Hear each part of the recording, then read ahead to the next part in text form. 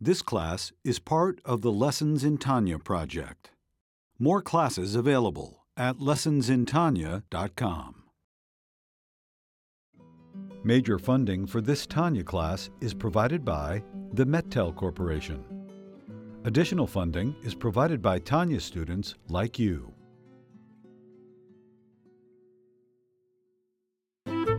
Lessons in Tanya. The Tanya of Rabbi Schneur Zalman of Liadi, taught by Rabbi Ben Zion Krasniansky. Tanya's text elucidated by Rabbi Yosef Weinberg.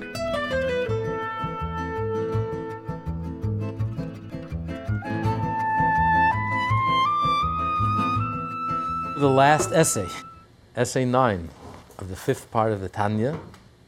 This is a letter, or it was actually written a year before the very first letter of the Holy Letters, the 4th part of the Tanya. And that letter refers to this letter. So this was written in 1787 or 88. And this was the Alter Rebbe instituted, for the first time, he instituted the Chalukas HaShas, dividing the study of the whole entire Talmud, annual study and finishing of the whole entire Talmud. This is one of the earliest letters, and he starts out, Torah says that we're obligated to rebuke our fellow Jew, and it says twice, in other words, even if you rebuked once, you can't stop and say, listen, I did my duty. I rebuked, and he's not listening. But the rabbis say, afilu even me'apam, even 100 times. Not limited to 100. It means many, many times. You have to continue to rebuke until the person slaps you in the face. When he slaps you in the face, then there's no point in rebuking.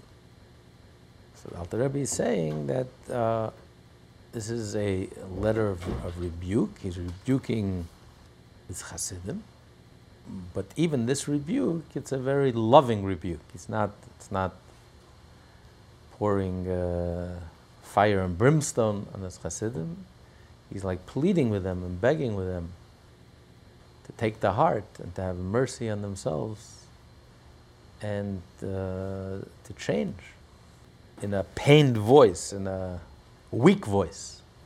Because after speaking about this so many times and rebuking so many times and not getting any response, this weakens the Alter Rebbe. The Rebbe would always say when he's in his Farbrengen, he said that Dvarim B'Teilim, people make a mistake. People think, Dvarim B'Teilim means you're speaking empty words, speaking nonsense. I'm not saying anything negative, not Lashon Hara, I'm not slandering anyone, I'm not telling lies, but speaking, yenteving, plappeling, pleading, just speaking, Dvarim B'Teilim. The Rebbe says, no, that's not Dvarim B'Teilim. Dvarim B'Teilim means words that are bottled, that have no meaning, no significance. In other words, the words that you're speaking are very good words, holy words, inspiring words. But if the words have no effect, then the words are empty, the words are bottled, the words are not functioning. They're not doing anything, they're not accomplishing anything. So the Rebbe was saying about himself, if I sit in Farbrengen for hours and I'm speaking and I'm inspiring and cajoling, but there are no results, it's up to the audience to make sure that these words are not bottled. It means it's a nice speech. You gave a nice speech and everyone applauds, everyone remembers, wow, what a great speech. But there's no effect, there's no impact. Then these words, Dvarim B'Teilim, as holy and as lofty as these words are, the Dvarim B'Teilim. So if the Alter Rebbe is rebuking and discussed this many times and made a point, but he has no effect, so it weakens. Alter Rebbe says, I feel weakened because I'm speaking, but I'm not accomplishing anything. So I'm speaking once again, I'm rebuking you once again with a very pained and a very weak voice because I feel weak because my words are not impacting. My words are having zero impact. It's not connecting. It's not changing any behavior. So what's the point of the words if the words have no effect? The point is not to rebuke. The point is to affect a change of behavior. But if the words remain and just nice words, okay, so I fulfilled my obligation. So if you're doing it just to fulfill your obligation, what do you care? I fulfilled my religious duty. Torah says you have to rebuke. I did it and I feel great. But that's not where rebuke is coming from. The Torah says rebuke your fellow Jew and love your fellow Jew like yourself. Don't hate your fellow Jew. Whereas the rebuke is coming from a loving place. Because why am I rebuking? You know, in America we live in a live, let live society. You want to jump off the bridge, do whatever you want. You want to bang your head against the wall?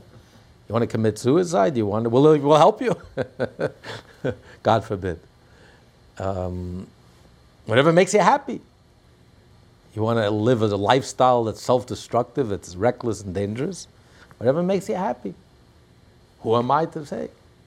And we confuse that for love. It's the ultimate cruelty. It's enough to give you the goosebumps. In other words, I couldn't care less about you. Don't bother me. I don't want to be bothered. I'll live my life, my selfish life. You live your selfish life and just do what you want, and I don't care what you do. As long as you don't bother me. And people confuse that with love. It's not love, it's hatred. I really couldn't care less about you. And as long as you don't bother me. If you really love someone, if you truly love someone, then it bothers you. If you see them acting self-destructively, it bothers you. I care about you. You're eating junk food, you're killing yourself. You're living a junk lifestyle, you're killing yourself. What are you doing? I care too much about you just to ignore it and say, it's none of my business. Live and let live. In Sodom and Gomorrah, there was live and let live. But in a holy society, in a godly society, if you really care, if there's real love, a parent cares about their child. The parent doesn't say live and let live. Don't bother me. Some parents live like that. They can't be bothered, so they spoil their kids. And the message to the kids are, I couldn't care less about you, so don't get in the way, and I don't have time for you. I don't have energy for you. To discipline and to rebuke takes a lot of energy. And that's the Alter Rebbe saying, you're draining me of my energy.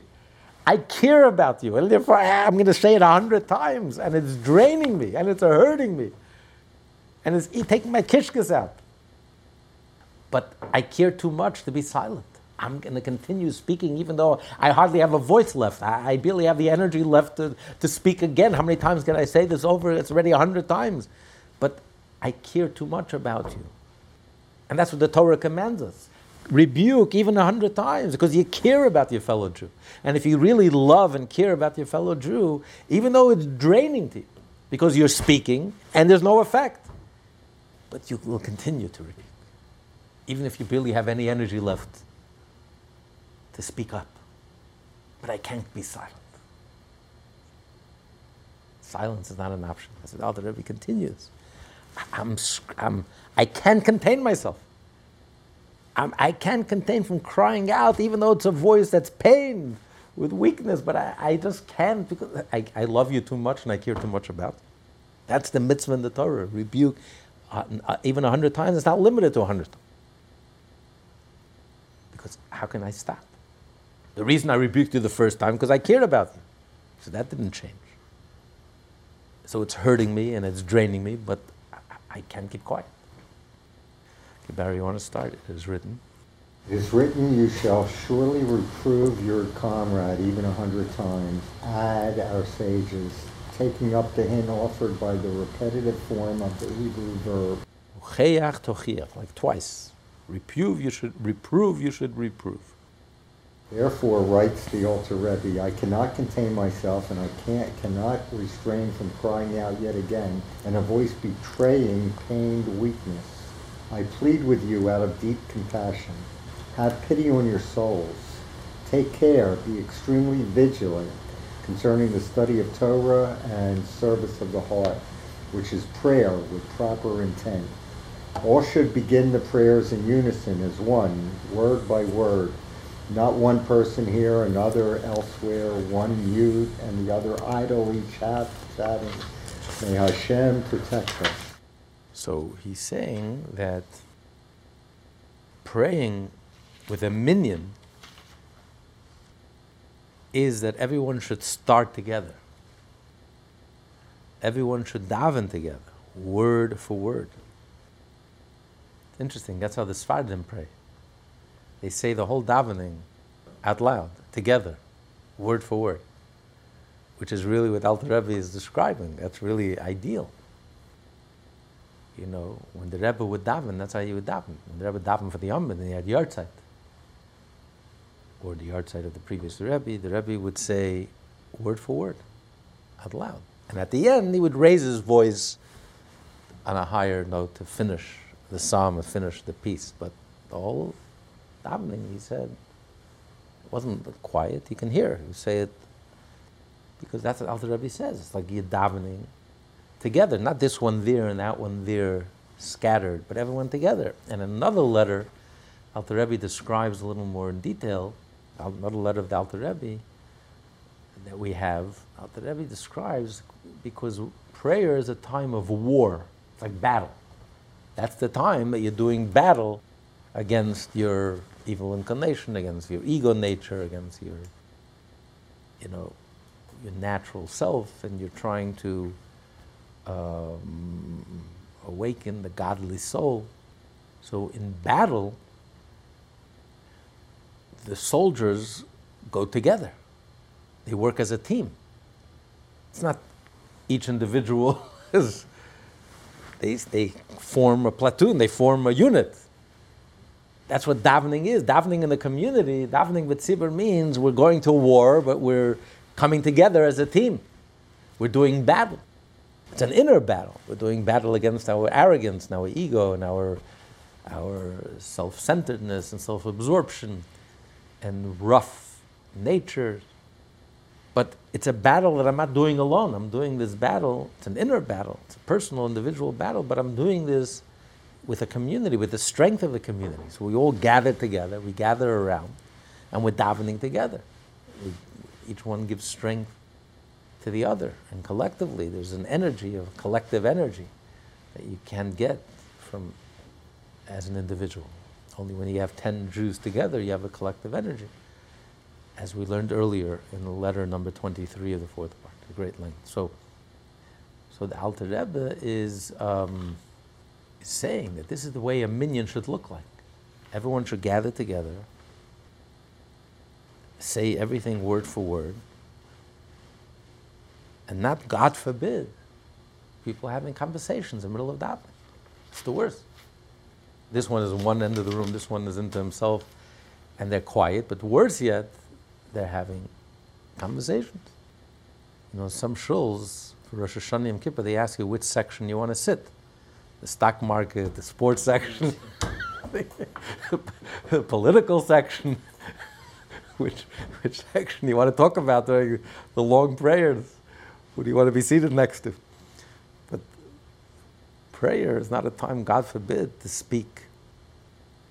The king is here, you're davening. How could you're standing, you have an audience with the king and you're distracted and the Shekhinah is present, Hashem is present, 10 Jews together in shul davening, Hashem is present, and it's like you're slapping Hashem in the face. I'm sorry, you're talking to this one and talking about this. The king is here. So he says, God forbid. The main cause and instigator of this damage comes from those leading. So if you want to correct the problem, you have to get to the root cause of the problem. So the Rebbe here blames the problem is the chazan, the leader of the service, the chazan. That office is abandoned to whomever wishes to stride forth and snatch the honor, or because, not even if one desires it, so that ultimately the prayer is led by someone inappropriate to the... It's interesting. It's always the person who's least appropriate who offers to daven, who offers the service. It's the person who's least appropriate who's always running up front, pushing themselves for the honor. It's the person who's least appropriate many times who runs for office, running for the honor, pushing himself to be the first one. And thinking more in terms of Rosh Hashanah? No, every day. This is the middle of the year, every day, the morning davening, especially the morning davening, every day. And he says, whoever wants to rush and who grabs Ephrasi is like honor, that honored position. It's amazing. Who's the one who sings the loudest in the shul? It's usually the one who's tone deaf. And they insist on singing the loudest and trying to lead the singing. And they can't hold a tune to save them. It's just human nature. It wasn't funny. It's so sad, but it's very funny. People are always rushing to the front. The people should really be sitting in the back. People who sing the loudest shouldn't be singing at all. And people who run to the chazan, run to the amir, that people are completely... Because to be a chazan, the chazan is a representative of the community. So firstly, it has to be someone who the community likes. There's a whole discussion. If there's an halacha, what if one person in the community congregation says, I don't like this chazan? The chazan is a representative of the community. So he says, you don't represent me. I don't feel comfortable. I don't feel you represent me, and I don't... Does it have to be unanimous? So it has to be someone who's beloved by the community. It has to be a leader, a chazan who inspires, has a beautiful voice. Talmud says, the chazan has to have someone who has a beautiful voice. The chazan has to be a little distinguished. The chazan has to be someone who the community looks up to. We want you to be our shliach tzibur. We want you to be our representative. You are a representative to Hashem. Who are you sending to the king? Someone who's honorable, someone who you feel could represent you, because they say the words of davening so beautifully, so eloquently, so heartfelt, so sincere. So it all depends on the leader, on the chazan. He sets the tone for the whole shul. So no one wants to go to the chazan, no one wants to go to the amir. The people who should go don't want to go. The people who want to go shouldn't go, and they end up going. So they end up being the chazan. And it's a disaster. No one wants to daven with them. No one wants to say word for word with them. No, they can't gather the people, and they can't inspire the people. So this destroys the whole minyan. This destroys the whole atmosphere of the minyan. So therefore, the Alter Rebbe is not giving advice. For this reason, continue. For this reason, this is the counsel offered, and a regulation established as a law, not to be violated further, heaven forbid. That is, choose fixed individuals fit for this office of leading the prayers by lot or by consent of the majority of the worshipers. Okay, so firstly, if no one wants to go, the people who should go don't want to go. They're not looking for the honor. They're running away from the honor. They don't need it. Not interested. They would rather daven alone and be absorbed in their own personal davening. Those are the ones that need to daven. So if no one wants to go, you make a lot. Everyone has a certain day. This is your responsibility. And Alter Rebbe writes in that letter. And that he's going to write later on. And that person, the day that's his day, he has to make it his responsibility to gather the minyan and inspire. It should be a beautiful davening. Because we all know the difference between a good davening, an inspired davening, a beautiful, uplifting davening, or if it's a nebuch. So it's up to that person. Or it should be someone who the majority, you're never going to get unanimous. To get every Jew to agree, it's almost unheard of. If you get two Jews to agree, that's why the Torah says you can believe two witnesses, because if you get two Jews to agree, you know they're telling the truth. Or if you see two people agreeing, two Jews agreeing, you know they're getting married.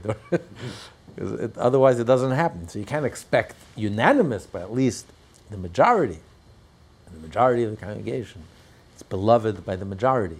And they all agree and they set that this person will be the chazan. So it has to be someone who the majority agrees that they want them as their representative, and who indeed is fit for office. These shall be men who pray word by word at a moderate pace allowed, neither overly prolonging the prayers, nor racing intemperately, God forbid. So you can't have two extremes. Mm-hmm. When you daven privately and alone, like it says Rabbi Akiva, when he davened alone, he would daven with great intensity. He was a Kabbalist. He was one of the four who entered into the Pardes. The only one who walked out intact. So when he davened alone, he would like jump from one end of the shul to the other end of the shul. It was a whole experience. But when you daven for the Amid and you daven for the community, for the congregation, you represent the community, you have to take the middle road. Can't be too quick. It has to be word for word, slow pace, nice pace, but also can't be too slow. I mean, then you're going to lose the whole congregation. So it has to be a middle pace, nicely paced, word for word. And that's a big attraction why people like our minyan, the kollel in the morning, is because, I don't know if it's the only synagogue in the community, maybe the Sephardim have it, but it's a nice pace, not too slow, not too fast, word for word. It's a davening. You're not racing through the davening, it's not a bullet train, it's not a race off to the races, see who can finish before they start. Mm-hmm. It's a davening, word for word. It's nice and slow, so it can't be too slow and it can't be too fast. Theirs is the duty to lead the prayers, each on his day as determined. He shall assemble close around him all those who pray audibly, at least neither whispering nor rushing, God forbid. It's not that it's so quiet, it shouldn't be like a library. It's so hushed and so quiet. You can't even tell that everyone is davening. It shouldn't be in a loud voice either. The Baal Shem Tov says when a person davens, you should even your shouting should be in a gentle voice. You're shouting inwardly. You're on fire. But externally, outwardly, it should be hushed. It shouldn't be like you're yelling and screaming at the top of your lungs. It should be you're davening. So internally, you're on fire, and you're bubbling, and you're bursting, and you're excited. But you have to express it in a very dignified and beautiful way, in a very channeled way. So externally, you're saying the words. You can hear the words, but it's not loud, yelling and screeching. Because that's also very superficial. The spontaneity or the spontaneous emotions. Davening is not jazz. You have spontaneous emotions and you burst out. Davening is real. It has to be very internal, very genuine. A genuine emotion doesn't express itself through spontaneous shouting and yelling and jumping. Something stirring in your soul, you express it. And you can hear the words. It's not silent, but it's not yelling either. But every word is heartfelt. Every word sears into your soul and comes from your inner depth. So that's what he says. It should be not silent, not yelling, and not rushing. It should be nice, nicely paced. This is amplified in age-old communal regulations in many towns. I come now, writes the Alter Rebbe, to renew them, to strengthen and invigorate them, never again to be weakened, God forbid. Alter Rebbe is saying, I'm not innovating. I'm not creating anything new. These are ancient, age-old communal regulations which the towns saw fit. And I'm just coming to renew them, to bring them back. The same reason they made them then, now we need them even more. So I'm just coming to strengthen them, and this should remain. It shouldn't be like the enactments of old that didn't last. The proof is that I still have to write this letter. And I'm trying to make an enactment that will last forever and ever. Once you get it and you understand the importance of davening. And davening, we're not talking about those individuals who daven for hours, who daven alone, privately, who would start before the minyan, sit through the whole minyan and answer the amens and hear the baruch Hu and the kedusha and hear the whole minyan, and then we'll continue to daven for hours and hours and hours. What the Rebbe is talking about the majority that daven with a minyan. But this minyan should be a real davening. As we learned in the first letter of the Igeres HaKodesh, of the holy letters, the davening Alter Rebbe says take an hour. Till after Shemoneh Esrei, it'll take an hour. Alter Rebbe is davening himself. He practiced what he preached. His davening, the whole davening, I think, would take an hour and a half. But davening, word for word, and davening slowly. And there in the letter we learned, Alter Rebbe says, he suggested that only those who, like the Kollel rabbis, who are learning all day, or Malamdim, teachers who are not rushing to work, they should be the only ones who should be allowed to daven. Like we learned in the last essay. Not those who are rushing, businessmen are rushing to work and they have to get back to the business. Those who can daven nice and slow, not too fast, not too slow, not too loud, not too quiet, but word for word, together. And the Chazan should be the one responsible to be in charge of making sure this happens. Gathering the 10 people with him. Together with him, there should be 10 people, everyone together, start davening together, word for word. And they should daven.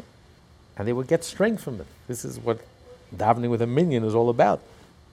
It's that community, congregation, that unit that gives you the strength to wage this battle and to win this battle, to triumph in this battle, in this internal battle. And here the Alter Rebbe adds, in parentheses, 2 words, Gewalt, Gewalt, in Yiddish. And the whole entire Tanya, this is the only time we find Yiddish in the 5 books of the Tanya. We've been studying this for 14 years. And it's the first time Alter Rebbe, Gewalt, Gewalt means oi, oi, oi. Gewalt, Gewalt. When something hurts you, when you're in pain, out goes the fancy language, the eloquent language, and you just cry in Mameloshen, in Yiddish, in your language. So the Alter Rebbe is in such pain here that he's saying, Gewalt, Gewalt. I don't know what more can I do to impress upon you the importance of what I'm writing here. It's not just another detail, another directive. This is the core, the essence of everything. What more can I press upon you how important this is, how vital, how critical. They tell a story, these Jewish immigrants send their daughter to this French school. They have this French school, fancy French school right here around the corner. And then the daughter grows up and gets married. And she's having a first baby. So she calls her obstetrician and they go to the hospital. And the mother is there in the hallway speaking to the doctor. And the daughter yells out in a beautiful, eloquent French, "Doctor, come." I don't know French, I'm not going to, "Come, I'm having the baby." The doctor ignores her, continues speaking to the mother. The mother says, "Why don't you go to my daughter? She's yelling." So, "No, don't worry, not yet. Half hour later, in a higher voice, in a beautiful, eloquent French, "Doctor, please come." Ignores. Half hour later, she hears a yell, "Gewalt!" Doctor starts running. Now the baby is coming. As long as you're speaking fancy, sophisticated, intellectual, it's gehackt and scheinig. It's nothing. When it's a cry from your kishkis, it's a cry from your gut. Gewalt, Gewalt. It's funny, there's a famous picture when Jimmy Carter, after Camp David, he went to the Knesset to convince the Knesset to vote for it, because there was tremendous opposition. And he's sitting in the Knesset, closing his ears and cringing, because all parliaments are the English parliament gets pretty wild also. It's not like the American Congress. Everything is very sedated and very there. It's like, but the Israeli Knesset puts them all to shame. And this was in the 70s. So you had people who still from the old country. So forget about the Hebrew. They started yelling at each other. The Yiddish came out, the Russian, the Yiddish started cursing each other, yelling at each other. You know, it's when something bothers you, something hurts, you express it very raw. It's very raw. It's very unsophisticated. Alter Rebbe can't contain himself. And he writes, Gewalt, Gewalt. And he's still shouting, Gewalt, Gewalt. Twice, Gewalt, Gewalt. Oy, oy, oy. What's it going to take, he says, to wake us up? To what's at stake here? Can I continue?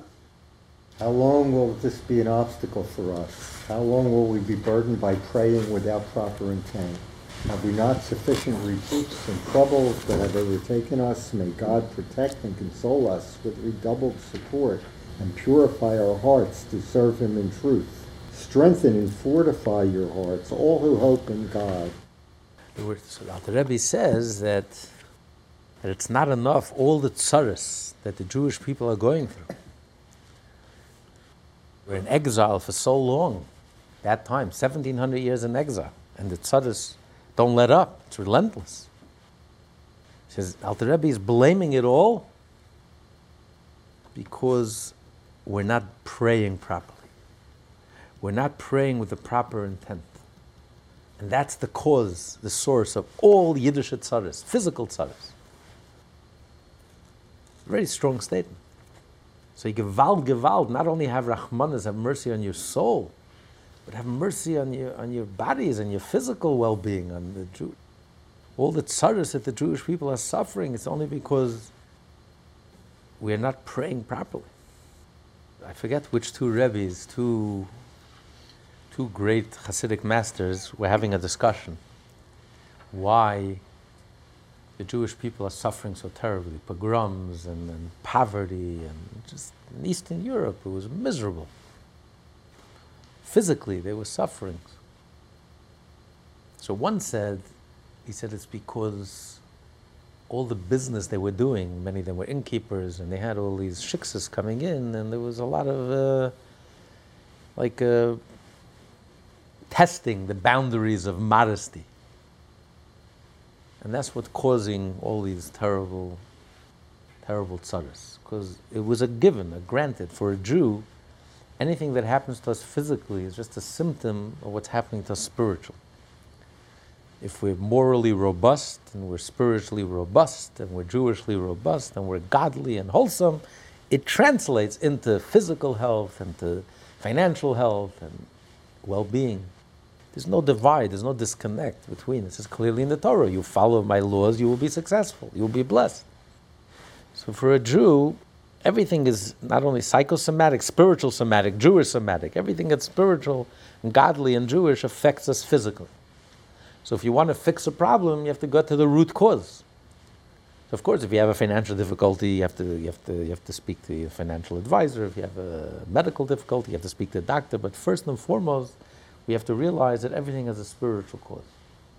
So you have to strengthen yourself Jewishly and spiritually, and that will address the root cause. So they were discussing, what is the root cause? Why are Jews suffering so terribly in Eastern Europe? So one rabbi said, it's because of this intermingling and the men and the women, and in a very unhealthy situations, morally challenging. And the other rabbi said, it's because Jews speak in shul. They're speaking during davening. So they decided, no, let's open the Chumash, and we'll see what the Torah says. So they opened the Chumash, and they opened to Genesis, Bereshis, Parshas Vayishlach. When Shimon and Levi killed out the whole city of Shechem, because the prince this prince raped Dinah, so Yaakov got very upset. He says, how can you do this? You're embarrassing me in front of all the people, and it's going to cause war. And Shimon and Levi responded, Hakezoyna yasas achisenu? Are you going to, our sister is going to be treated like a prostitute? She can just be raped and there's no consequences? So that clearly stated. He saw this Hasidic master saw that the Torah is clearly stating that all Yiddish tzaras come from the fact that there's some immorality. Because Jews are not, because of this intermingling, it's leading to a blurring of the boundaries between Jew and non-Jew. But the other Hasidic Rebbe pointed out, if you look in the Targum of Yonasan ben Azil, in the translation of Yonasan ben Azil, one of the greatest Tanoim that ever lived, the greatest student of Hillel. The Talmud said Hillel had 80 students, and Yonasan ben Azil was the holiest of them, and the greatest of them. Yochanan ben Zakkai was the least of them. And he was the leader of the Jewish people who saved the Jewish people during the destruction. And Yonasan ben Azil was the holiest and the greatest. So he translated the Torah into like a Targum, like Aramaic. And he writes over there, Shimon Velevi said, it's not nice that it should be said, B'knishtei in the Yisrael, in the gatherings of the Jewish people, that a non-Jew raped the Jewish girl.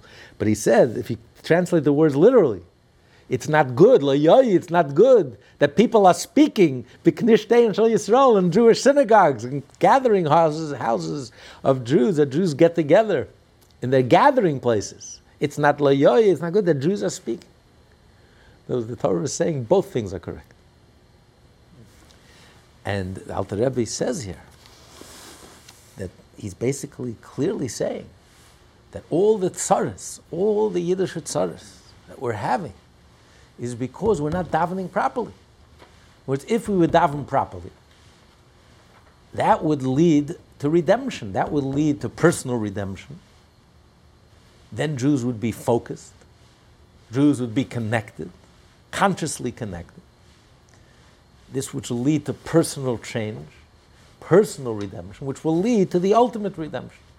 So this would bless each and every Jew, bless them in the material welfare and well-being, because the stronger, the clearer the connection, the godliness and the connection, and the more vibrant and more powerful and more robust the neshama is, our godly soul is, this will lead and translate to physical well-being and will lead to the ultimate redemption.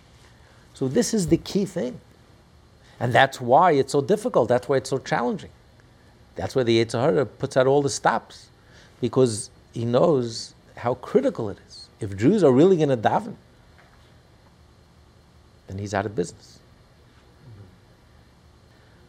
I think one of the Rebbe said, or one of the greatest Hasidim, I forget who said, that Satan would rather a person learn 8 pages of Gemara than 1 page of Likutei Torah and Torah, which is Alter Rebbe's Hasidic discourses on the Parsha and the holidays and Shir Hashir. He would rather you learn 8 pages of Likutei Torah than 1 page of Tanya, because 1 page of Tanya is so powerful. And he would rather you learn 1 page of Tanya than actually davening, because davening is so powerful. Davening is implementing everything that you learn and focusing. Because when you focus, then everything happens. Everything depends on that focus. You know, a person who's focused on himself gets very excited. When you insult him, he's very focused on himself. People are very focused. Hard-charging people are very focused on themselves. If anyone dares slights them or insults them, they're very focused on themselves. They get very, very excited. Let's say a person is fighting for his life, or is distracted with a very big project. He has a big project on his mind. And at that moment, he's not focused on himself. If someone will insult you, then I'm not focused. I don't get excited. I'm busy.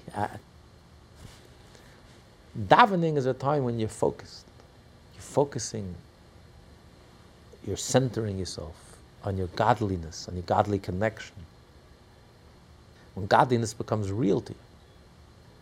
So all the learning in the world, if you're just learning information,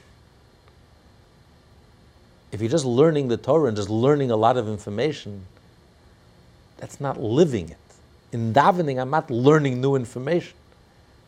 It's a time to live the information, to internalize it, to integrate it, where it comes to life and it becomes personal, it becomes real. That's what's impressive. That's where change happens. That's why it's so powerful, so potent, so central, so vital, and without that, it's so critical. And without that, all this tzaras happen. You're leaving a vacuum, you're leaving a void. So all the learning in the world can't replace the importance of davening. This is the moment of truth. To take all that learning and all that information, all that knowledge, and to internalize it, and to personalize it, and to make it come alive, and to make it real. It becomes a living Torah. It becomes godly Torah. So the Alter Rebbe is pleading. He says, Gewalt, Gewalt. Isn't it enough that we're 1,700 years in exile? All the tzaras, and the tzaras keep on getting worse and worse and deepening. Isn't it enough that we should finally wake up and get our act together and start truly davening and start truly taking this seriously? This is for real. We're not playing games here. Every day we're davening, we're connecting and focusing. And can you imagine the power of 10 Jews daven like this and really daven together? The unity and the inspiration and the effectiveness and the power it would have and the change it would make in each individual's lives, with the improvement and the shifting and the change. And this would translate immediately and directly into physical well-being. It will also help us physically and materially. That's what you're davening for. The davening, you're praying to Hashem. Also, the literal meaning of davening is you're praying to Hashem for all your needs. So this is the way to have your prayers answered, by truly focusing on Hashem. Fine. So the Alter Rebbe, point number 1. He doesn't know what more to say or how you can say it. Even this is. Now he comes to point number 2. Also, complete the study of the entire Talmud year after year, and in every community apportion the tractates by lot or by consent, each individual choosing the tractate that he desires to study. In a city with numerous synagogues, each congregation should complete the Talmud, and if a congregation is too small to implement this program, they should join forces with men of a larger one. This statute, that the entire Talmud be studied every year, shall not be varied or violated. This is an enactment of the Alter Rebbe, brilliant, innovative, powerful enactment, which we do until today in Chabad. On Yutes Kislev, we finish the whole Shas, and we also start the whole Shas, the whole Talmud. Everyone takes at least one tractate, and together you divide all the tractates. So 63 tractates, you divide all the tractates, or there's 60, it depends how you count it, different ways of counting it. And so every year, annually, we finish the whole entire Talmud. This was enacted with Alter Rebbe at the end of 1787 or 1788. And there are many advantages of this enactment over if you're just learning by yourself. When you are part of this undertaking, and you take one tractate, and another Jew takes another tractate, and between all of you together, you finish the whole Shas. So it's as if you yourself had finished the whole Shas. As we find in the laws of Shabbos, that two people who do a work, but if each one can do it on his own, and if two people do it together, then you haven't violated, biblically you haven't violated Shabbos. But if neither of them could do it on their own, let's say they're lifting up something, it's too heavy for one individual to lift up. You need two. So since they both need each other, they're both indispensable to each other, therefore it's considered as if they both lifted and done the whole thing. Even though I only did 50% of it. The Torah says you're only obligated on Shabbat if you do the whole entire work. That's why if two people could lift up, and they both lift up, neither of them violated the Shabbos because they only did 50%. But if neither of them could do it alone, They need each other. So even though practically I'm only doing 50%, I'm only lifting up 50% because I can't possibly lift up the whole thing. But since I can't do it without the other, it's as if I've done the whole thing. So to here, since it's not possible for us to finish Shas every year, we're not Rabbi Moshe Feinstein. Moshe Feinstein will make a siyum in Shas every year. I'm sure the Rebbe would also finish Shas every year. He would wake up every morning and go through six pages of Shas every day, every morning. And he finished the whole Shas every year. But since we are not capable of doing the whole Shas every year, it's only when I combine my efforts with my fellow Jew, so me learning my Masechta and the other Jew learning his Masechta, so therefore it's as if I've learned the whole entire Shas. So I made a siyum, not just I made a siyum on one tractate. Every year I'm making a siyum on the whole entire Shas, which is more than just a collection of individual tractates. When you finish the Shas, it's a very powerful thing. It's like a minyan is not just a collection of 10 individual Jews. You create a new collective entity, a new energy. When you finish the whole entire Shas, it's a special energy. So I have the energy every year of finishing the whole entire Shas. Not like Daf Yomi, I don't have to wait 7 years. Every single year, I have the energy of finishing the whole entire Shas. And in addition to that, when you learn together, collectively, between each and all of you, you're finishing the whole entire Shas together, the whole entire Talmud. You have the advantage of studying Torah in public. It's as if I'm learning with 10 other Jews. As we learned in the letter, in the fourth part of the Tanya, the Holy Letters, 23, the advantage of 10 Jews learning together versus the individual learning alone. So here, when I'm studying my tractate, and the other Jew is studying his tractate, and there are 63 Jews, each one of them studying their tractate, and together we're working on this project, together we're finishing the whole entire Shas, it's as if I am learning, I'm not just learning myself, all the other Jews are participating in my learning, and I'm participating in their learning. So you have the advantage of a minyan, and more than a minyan, 6 minyanim, or over 6 minyanim learning together. So every time I'm learning privately, I'm not learning alone, there are 60 Jews who are considered as if they're learning with me. So you have the advantage of studying Torah b'tzibur in the congregation. It's a powerful, powerful advantage. But this is one of the ingenious inventions of the Alter Rebbe, enactments of the Alter Rebbe, which is very strictly held till today in Chabad. At least everyone takes upon himself at least one tractate. Whatever you're learning on your own, even on your own you're learning many tractates, but at least one tractate to participate in this collective learning, which has so many advantages. Firstly, I'm helping another Jew. By me learning Maya and him learning his, I'm helping him finish Shas, and I am finishing the whole Shas.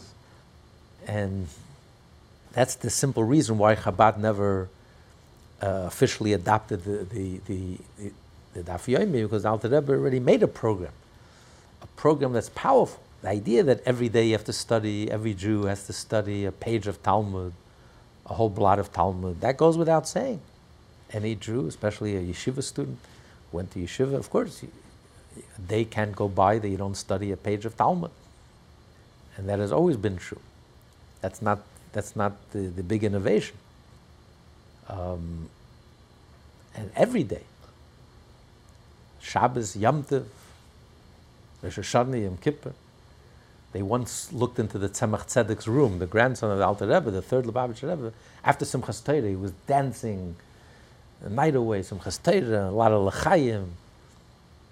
And when they peeked into his room, what was he doing when he finished Hakafos and Simchas Torah? They looked into his room, he took out a Gemara, and he was learning Gemara. So the idea that a day doesn't go by, that a Jew doesn't study a Blat Gemara, that goes without saying. But the innovation of the Alter Rebbe was the advantage that every year it's as if you finish the whole entire Shas.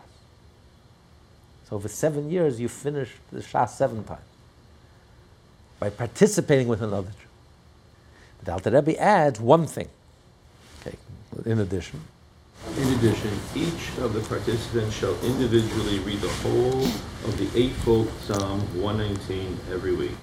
In other words, everyone who's participating in this project And the Alter Rebbe, the first letter of Igeres HaKodesh, the first letter in the Holy Letters, the Alter Rebbe writes, Poischem bebracha. He's giving thanks that his enactment has been accepted and received. And after that first year, it was the first annual Siyum HaShas, every community finished the whole Shas. And it has never stopped ever since. So Alter Rebbe was giving a special thanks that his enactment, his idea has been implemented and accepted. But he's saying that everyone who's going to participate in this project, everyone who's going to accept upon themselves to study an entire tractate through this year, this annual cycle, and by Hasidim it was actually Yutas Kislev. And the Rebbe would make a siyum, and he would ask everyone in the audience, did you finish your tractate? Did you finish your tractate? Because it has to be for real. You have to finish the whole Shas. Everyone is dependent on you. If someone missed 5 pages, you deprived everyone. You messed up everyone. And there were many times when one person admitted, he was honest, he says, I missed a few pages. And on the spot, the Rebbe would learn, this one, the Rebbe was in New York already, when he came to New York in 1941. So every Yutas Kislev would make a Siyum HaShas. And so the Rebbe would, did you miss any pages? And he would, on the spot, he would quickly learn and make up those pages so you can make the whole Siyum and the whole Shas. So the Rebbe says, everyone who's participating in this project, who takes upon themselves to learn the tractate, and is going to learn the tractate, I'm asking one thing of them, that every week they should say the whole Psalm 119, which is the longest Psalm in the whole Tehillim, the whole book of Psalms. It has 176 verses. It has the 22 letters of the Aleph Beis, and every letter is repeated 8 times, 8 verses for every letter. As the Gemara says, called Tmani Api, 8 letters of the Aleph Beis.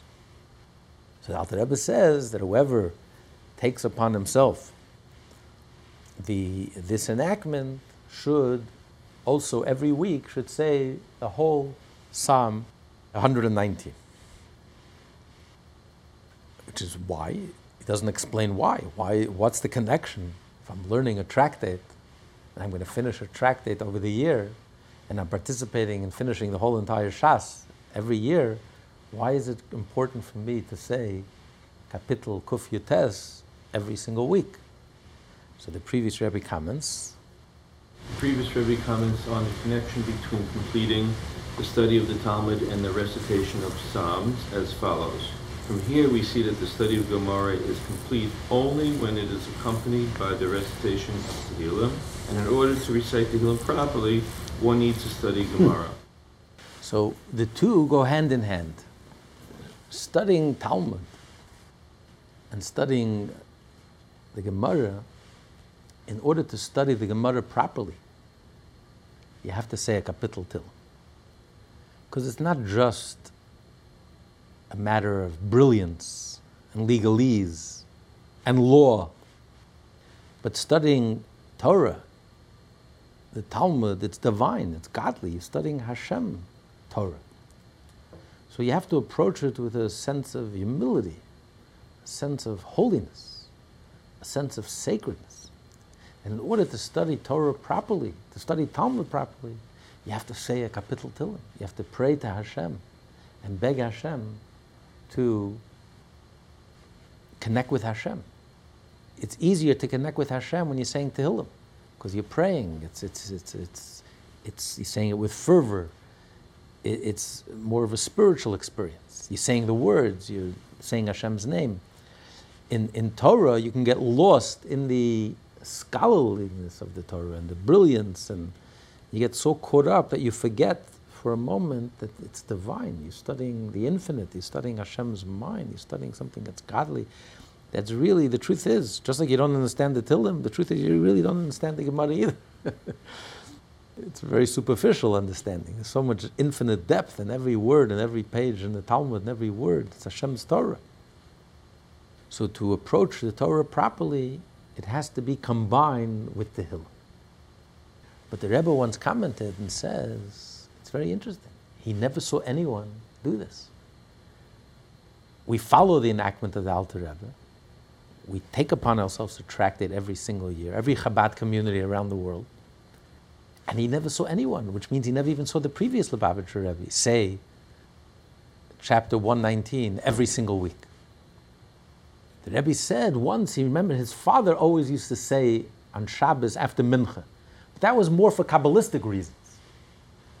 Not because to fulfill what Alter Rebbe says here. It seems like Kabbalistically he would say, so why, if this is the explicit wish of the Alter Rebbe, and we take every word of the Alter Rebbe seriously, and his enactment of studying, finishing the whole Shas, every community, every shul should take upon themselves, finish the whole Shas every year. Why wouldn't we take upon ourselves to say Kapitel 119 every week? So the Rebbe, I don't know if he answered this explicitly, but he spoke about in the later years. He quoted the Marsha, a very interesting Marsha, in the Tractate Saita. Tractate Saita says that a person, there's a whole page, a page and a half, that discusses arrogance, how Hashem despises arrogance. You could be a Torah scholar, you could be religious, but if you're arrogant and you're full of yourself and you're so egotistical, and Hashem despises you. The wicked person, Hashem says, I can live with evil. Doesn't bother, I don't despise it. I can live with sinners. Even if you sin, I'm still with you. But if there's a person who's arrogant, even though he has no sin, Hashem says, I despise this person. Talmud says he won't have a share in the resurrection, he won't be resurrected. He's dead to Hashem, he's finished. But then the Talmud says that a Talmud Chacham has to have 1/64th of a little ego. 1/64th of ego, a little tiny drop. 8 times 8, Shemini Shebeshminis. The Vilna Gaon used to say that 8 times 8 is the 8th parsha, it's Vayishlach, and the 8th pasuk of Vayishlach is Katointi Mikola Chasadim. Yaakov says, I am humbled and I am small. So Talmud is hinting, even the 8 times 8, 8th of 8, also you should be humble. But a person has to have a little ego, because if the Torah scholar won't have any ego, people will just trample over him. He has to carry himself with dignity, so he has to have a little 1/64th. So the Marsha says, why does he say an eighth of an eighth, like 8 times 8?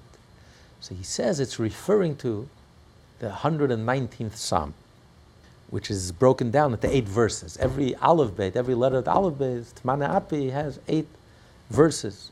Every single verse discusses the quality, the advantage of studying Torah. Every verse it refers to the Torah, Eid Veisecha, your testimonials, your mitzvahs, your chukim. Every single verse of those 176 verses discusses the Torah, the advantages of Torah. So he's saying a Torah scholar has to have 1/64th of a little gaiva, a little, ego. But he says, why 64? 64 minus 1 is 63. 63 is gas. Gas. Gas means arrogant. Gas haruach. So he's saying you can't have 1/63 of gaiva, because that's gas. That will make you into an arrogant. You have to have 1/64th. In other words, a person who is learning Torah and has all the advantages of Torah and can get to your head, because you really have what to boast about, you really have what to brag about, you really have what to feel arrogant about. Look, I have real wealth, real riches. This is the true Forbes 400 list. I know Torah, I have something that's really valuable and precious and infinite value. It can turn you into a gas, it can turn you into something arrogance. So he says, 8 times 8, make sure that the Torah that you learn shouldn't lead you to arrogance. So that's what the 119th kapitel is. The Rebbe says, you're learning a whole tractate. You're going to finish a whole tractate every year. And I just explained to you, by you finishing your whole tractate and you participating in this collective effort, it's as if you finished the whole entire Shas. The Shas is made up of 63 Masechtas, which can lead you to gas. You can become arrogant, insufferable, egotistical. So that's why when you say the kapitel 119, which is 8 psuk, And it talks about the holiness of Torah and the greatness of Torah, how holy the Torah is. That will make sure that you'll only become 8 times 8, 64th. A little 64th, you'll never reach the gas, you'll never reach a 63rd, you'll never reach of arrogance. So based on this, someone to say, you can explain why today we don't fulfill this wish of the Alter Rebbe. Because by studying Hasidus, don't forget the Alter Rebbe wrote this before the Tanya was even published. There was no real Hasidic books. I don't even know if the Tzavos Rivash was published yet in 1787 or 88. It could even be that there was not a single Hasidic book published yet at that time.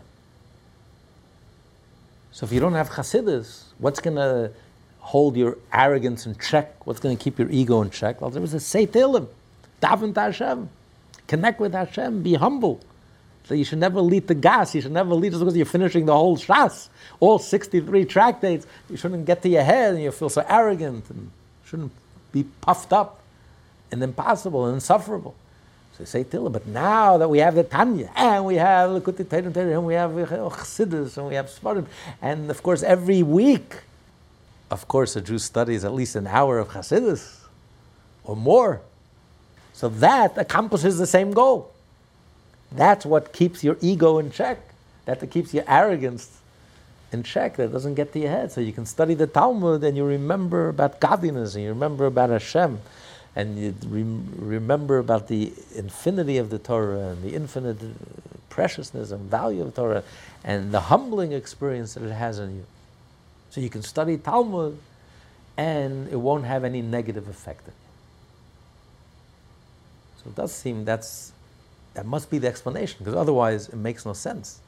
How could the Alter Rebbe make such a wish and it's not fulfilled? Why? Because we're afraid to say this kapitel Tehillim. First, you can break it up. There are some who break up, who say you should say this kapitel every week, and they break it up in 7 parts. So what's so terrible? Shabbos, you have a little more time, maybe you can say a little more. It's not so terrible. If you say it every week, you learn it by heart, so it's not a big deal. But since there's a reason why the Alter Rebbe is saying, the Rebbe is saying he's connecting it to studying the Talmud, as the previous Rebbe explains. Because it's not enough to study Talmud properly and the way it should be, in the proper way, you need Tehillim, has to be connected with Tehillim. And in order to daven the proper way, you have to be a scholar, you have to know Talmud.